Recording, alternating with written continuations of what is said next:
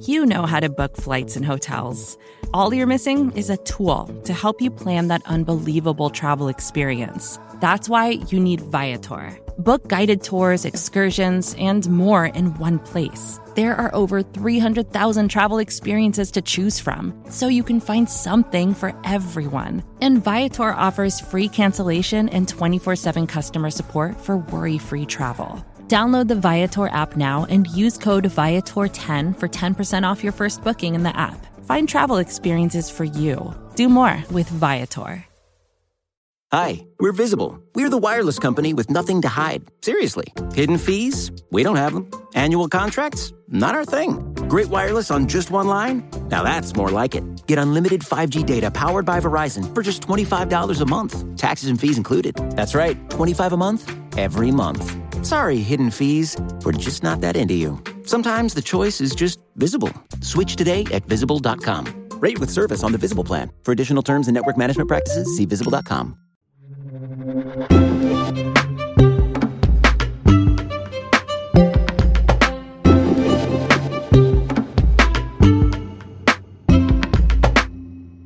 Almost 200 million doses of COVID-19 vaccinations have been administered in the United States. Something like 75 million people have been fully vaccinated. Almost 1 billion people have received a shot globally. And with so many people itching to get back to normal, it's inevitable that we start talking about proving you have the vaccine. Some call this proof a vaccine passport, but our guest today will explain why that's a bit of a loaded term. Yeah. So one of the big challenges with this discussion is that a whole bunch of things are now being bucketed into this term vaccine passport. Our guest today is Rebecca Highwell from Recode. So broadly, it essentially just means a record of the fact that you have received an inoculation or a vaccine. Recently, it's come to refer to the idea that this record might be on your smartphone. It might be on a pass that you carry, in the pandemic. And it would basically include a record from maybe a health provider that's given you that vaccine, or a government or a state health authority that confirms that you have had this vaccine and you've been inoculated for COVID-19. But one thing I'd really, really push against is actually calling them vaccine passports. One of the challenges has been that that term implies that it means you can actually go places and it's going to give you all these privileges, which it's just part of it. But I think a lot of the things that are being rolled out right now are simply digital records of the fact that you've been vaccinated and aren't, so different from a paper version of the same thing, or the record of the fact that you've received a vaccine that exists with your healthcare provider. Okay, so this isn't going to get me into Canada necessarily. What will this do? Why would you need a so-called vaccine passport or a digital record? So there are a separate slew of initiatives that are trying to take those records to enable life to sort of return to normal again. So we've seen this airport security company, Clear, try to roll out using these vaccine records for venues and, returning to sports games and things like that. Meet Jane.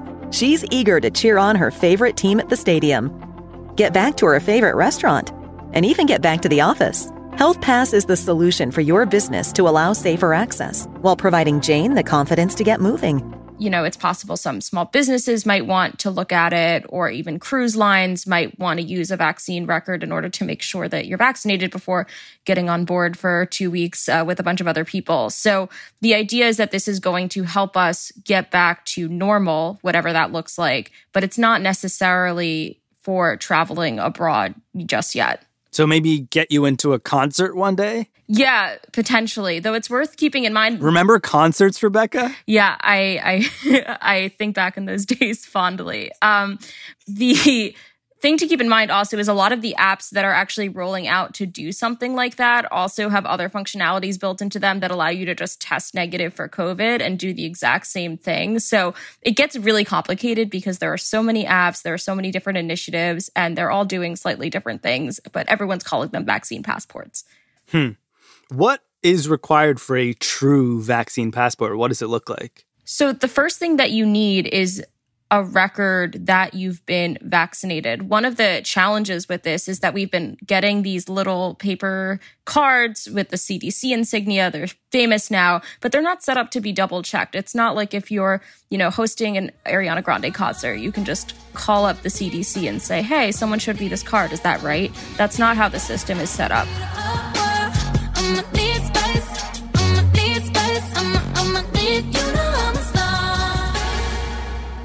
So we have to use all these different records that might exist with your healthcare provider or whoever gave you the vaccine to make sure that you have, in fact, been vaccinated. So you need that record, and then you need some sort of level of trust between whoever's looking at that record, like a concert, and the provider of that record. So there's sort of a two-step process here. And those CDC cards, to be clear here, not a vaccine passport.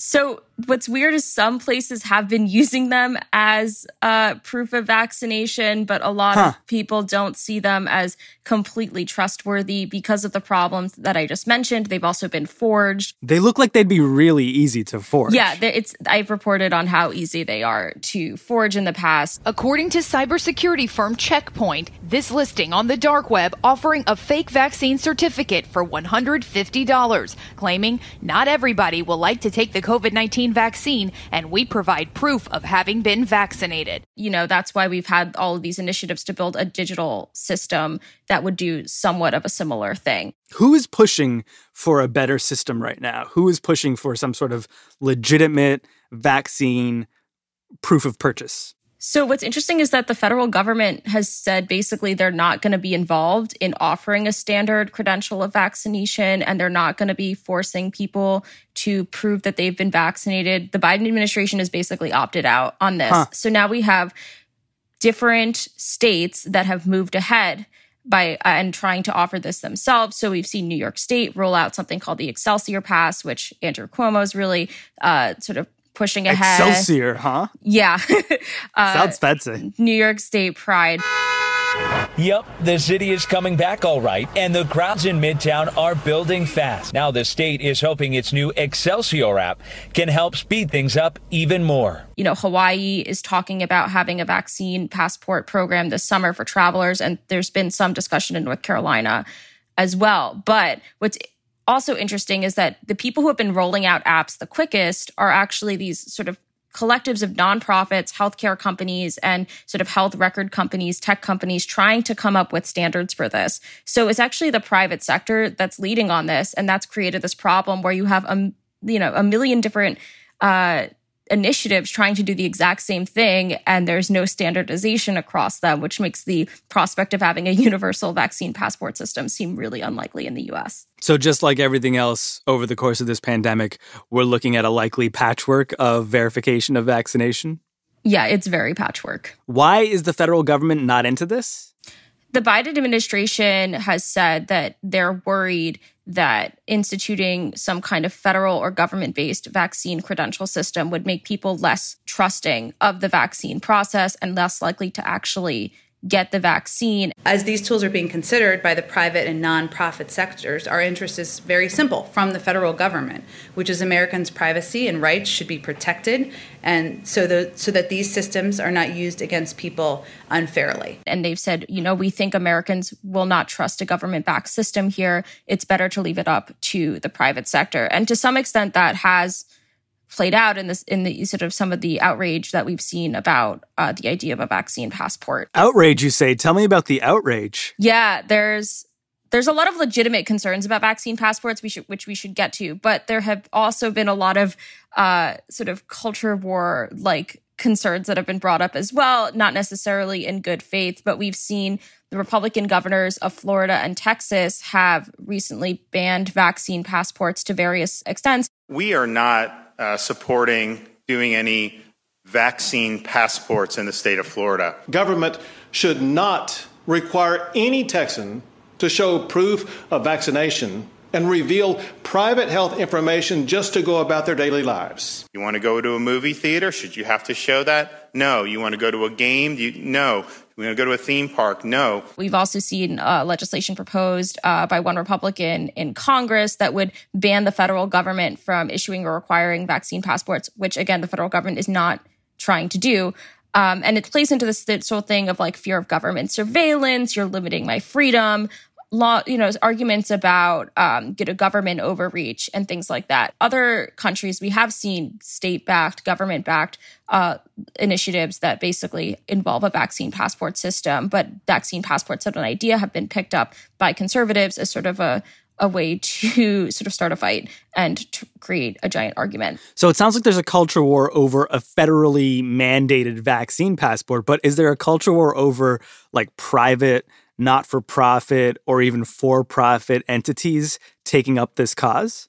I think the broader culture war has kind of sort of trickled down to include anyone who wants to ask for vaccine records or proof of COVID-19 vaccination. So people aren't just upset about a government role in this. They're upset that, a venue might ask for proof of vaccination. But again, it's all predicated on this idea of vaccine passport, which refers to several different initiatives that are all doing different things and might be as simple as just giving you a printout or like a phone record of the fact that you received a vaccination, which is a record that your healthcare provider already has, right? So it could be as simple as that, and that's being called a vaccine passport. The CDC card is being called a vaccine passport, and it's all factoring into this argument where no one's quite being clear about terms and really referring to one specific thing. But beyond politics, you mentioned there are some legitimate concerns about these kinds of vaccine certifications. What are those?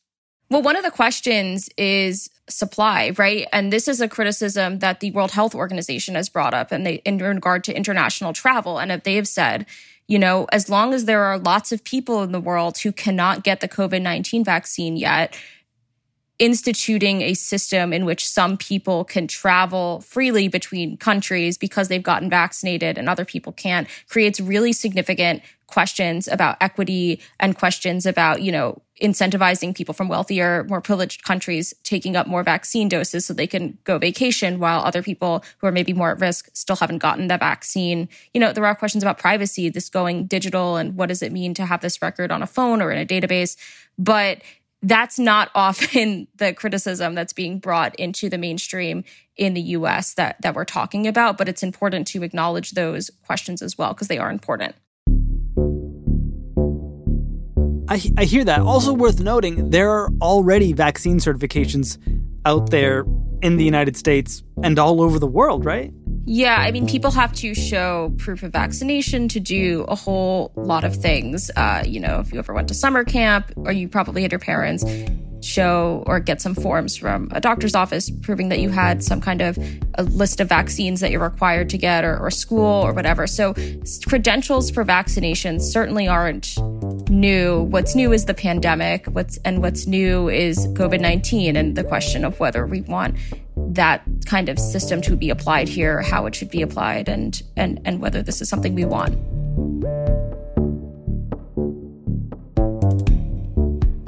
They might be controversial in 2021, but vaccine passports have been around in some shape or form since vaccine number 1. That's in a minute on Today Explained.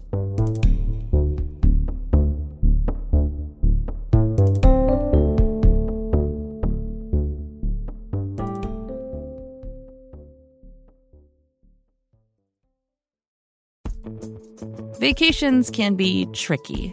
You already know how to book flights and hotels, but now the only thing you're missing is, the actual travel experience.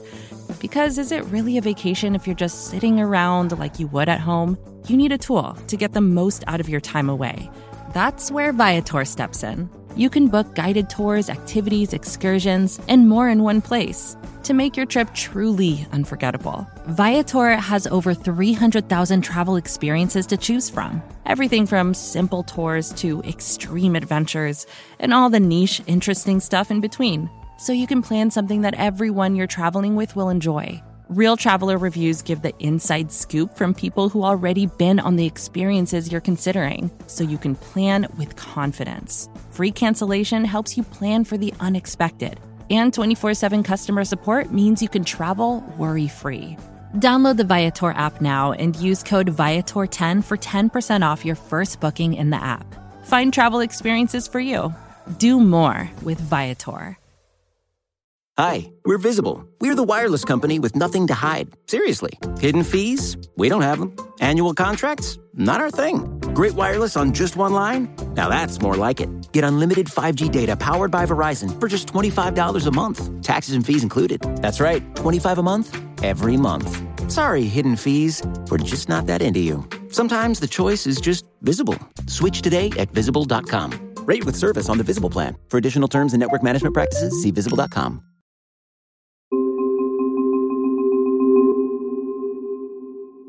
Okay, so in the year of the ox, 2021, vaccine passports are stirring up all sorts of controversy around the world and in Florida and in Texas. Also, maybe don't call them vaccine passports, but whatever you call them, it's important to remember they're not new. They've been around just about as long as vaccines have. We reached out to historian Jordan Taylor for a reminder. The first thing we need to do is talk about smallpox. The smallpox vaccine is really the first vaccine introduced into the Western world. And by the late 19th century, the design of the smallpox vaccine was pretty straightforward. And we've talked about this a little bit on the show before, but remind people what a smallpox vaccination looked like. Yeah, so someone would scrape you across the arm with a lancet or something like that was abrasive. And smallpox vaccines would leave a scar. You would get a sore, and that would leave behind a really distinctive looking scar. According to people in the 19th century, you could really tell a vaccine scar from smallpox apart from other scars. It was really distinctive looking. Some people said that it looked like a peach pit. If you have an older relative or an older friend, you can probably ask them to see theirs, because most people who were born in the first part of the 20th century probably have a smallpox vaccine scar. And I can only assume giving people scars would poll poorly in the present day, but were these smallpox scars, in a way, the first vaccine certifications? Yeah, absolutely. For people in the late 19th and early 20th centuries, the fact that these vaccines left a scar was kind of a godsend. It meant that it was really pretty easy to tell who had been vaccinated and who hadn't been vaccinated. Anytime you were traveling, anytime you were entering an institution like a school, or even moving into a new employment situation, you might be asked to prove your vaccination status by showing your scar. And so in a lot of ways, it did function almost exactly like the vaccine passports that are being debated and proposed today. And like today, there was some controversy. Yeah. Some people didn't want to get vaccinated because it was uncomfortable. Some people didn't like the scar.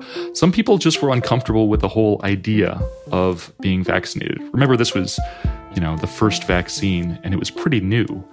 And the idea of putting a strain of a virus into your body on purpose seemed pretty counterintuitive to a lot of people. And so, as there is today, there was a small but pretty vocal and well-organized group of what we might call anti-vaxxers who thought that vaccines weren't healthy and weren't a good idea. There was a newspaper in New York in 1901, I think, that had this story about people who were manufacturing these fake vaccine scars with plaster and selling them. There were also reports about physicians and other people who were forging vaccine certificates saying that you had been vaccinated when you hadn't, because there was a big market for people who wanted to evade these restrictions. But lots of people still ended up getting the shot. How? Yeah, it was enforced in all kinds of ways. So there was no national policy. Every kind of state or local government or institution had its own sort of rules. Some places experiencing deadly outbreaks of smallpox would mandate compulsory vaccination. In other words, forcing everyone in a neighborhood or community where an outbreak was happening to get vaccinated and prove that they had been vaccinated. Occasionally, there are a few examples where this actually got violent. There are at least a couple examples of reports of Boston police forcibly vaccinating people on the streets who wouldn't comply. Overall, though, that was pretty unusual, and it's certainly not a precedent that I think anyone wants to follow today. And we actually recently ran an episode from our friends over at the Experiment podcast in which they talked about one of these original anti-vaxxers and how his case, I think it was Jacobson, ended up at the Supreme Court, right? Yeah. So there was a Swedish immigrant, a guy named Henning Jacobson, who lived in Cambridge, Massachusetts in 1902, who refused to be vaccinated even though his city had required that everyone be vaccinated. They argued that vaccination was dangerous, that compulsion was unnecessary, that this was a violation of every individual's right to make choices about their own bodies. In his case, as you said, worked its way all the way up to the Supreme Court, where a majority, I think it was a 7-2 ruling, they ruled that, and this is a quote from the decision, they ruled that a community has a right to protect itself against an epidemic of disease which threatens the safety of its members. So the government has this Supreme Court precedent when it comes to mandating vaccines, but it doesn't feel like we're getting anywhere close to that right now. Was there something different about the smallpox pandemic? Yeah, there are a lot of differences. Probably the most important thing to point out is that smallpox and COVID are very different diseases. As horrible as COVID is, smallpox was just absolutely horrifying. It had a 30% mortality rate. In other words, if you contracted smallpox, there was a 30% chance that you were going to die. It was deadly enough that even extreme measures seemed to be pretty well justified. Unlike today, where there is a lot of misinformation circulating about COVID being nothing more than the flu or something like that, no one doubted the severity and the deadliness of smallpox. But maybe the two most important differences between the reaction to the smallpox epidemics of the 19th and the 20th century and today is the politics and the way that people thought about personal liberty. Anti-vaxxers in the 19th and the early 20th century didn't have the vehicle of a major political party to spread their message like they do today. The anti-vaccination campaign wasn't like entangled with the partisan politics of its moment. Compared to today, the anti-vaxxers, they were loud, but they were pretty marginal. And the second thing I think that's worth pointing out is that a century or so ago, Americans were living through what we now call the progressive era, which evolved in part out of an increasingly expansive understanding of what liberty meant, what freedom meant. Today, we often think of liberty as being sort of the absence of restraint or interference by the government, right? But there's also another way of thinking about it, what the philosopher Isaiah Berlin calls positive liberty, being able to live your life, being able to flourish and to determine your own destiny. And as we've seen over the past year, I'm sure all of us have experienced this. It's really hard to flourish in quarantine. So I think there's an important case to be made that vaccine passports aren't just restrictions on personal liberty. They're a way of ensuring that we all have the liberty to determine the direction of our own lives and to live without fear of being infected by our neighbors.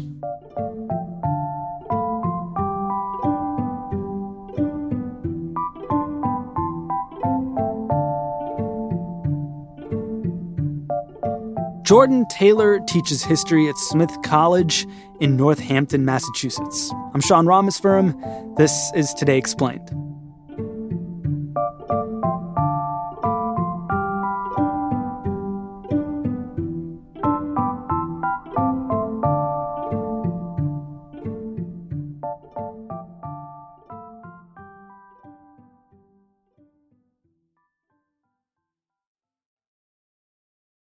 Hi, we're Visible. We're the wireless company with nothing to hide. Seriously. Hidden fees? We don't have them. Annual contracts? Not our thing. Great wireless on just one line? Now that's more like it. Get unlimited 5G data powered by Verizon for just $25 a month. Taxes and fees included. That's right, $25 a month, every month.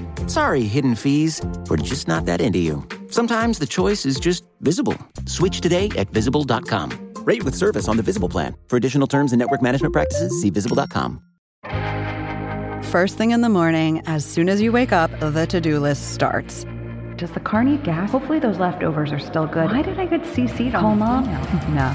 You can't escape the to-do list, but you can make the most of your me time with a relaxing shower using Method hair care products.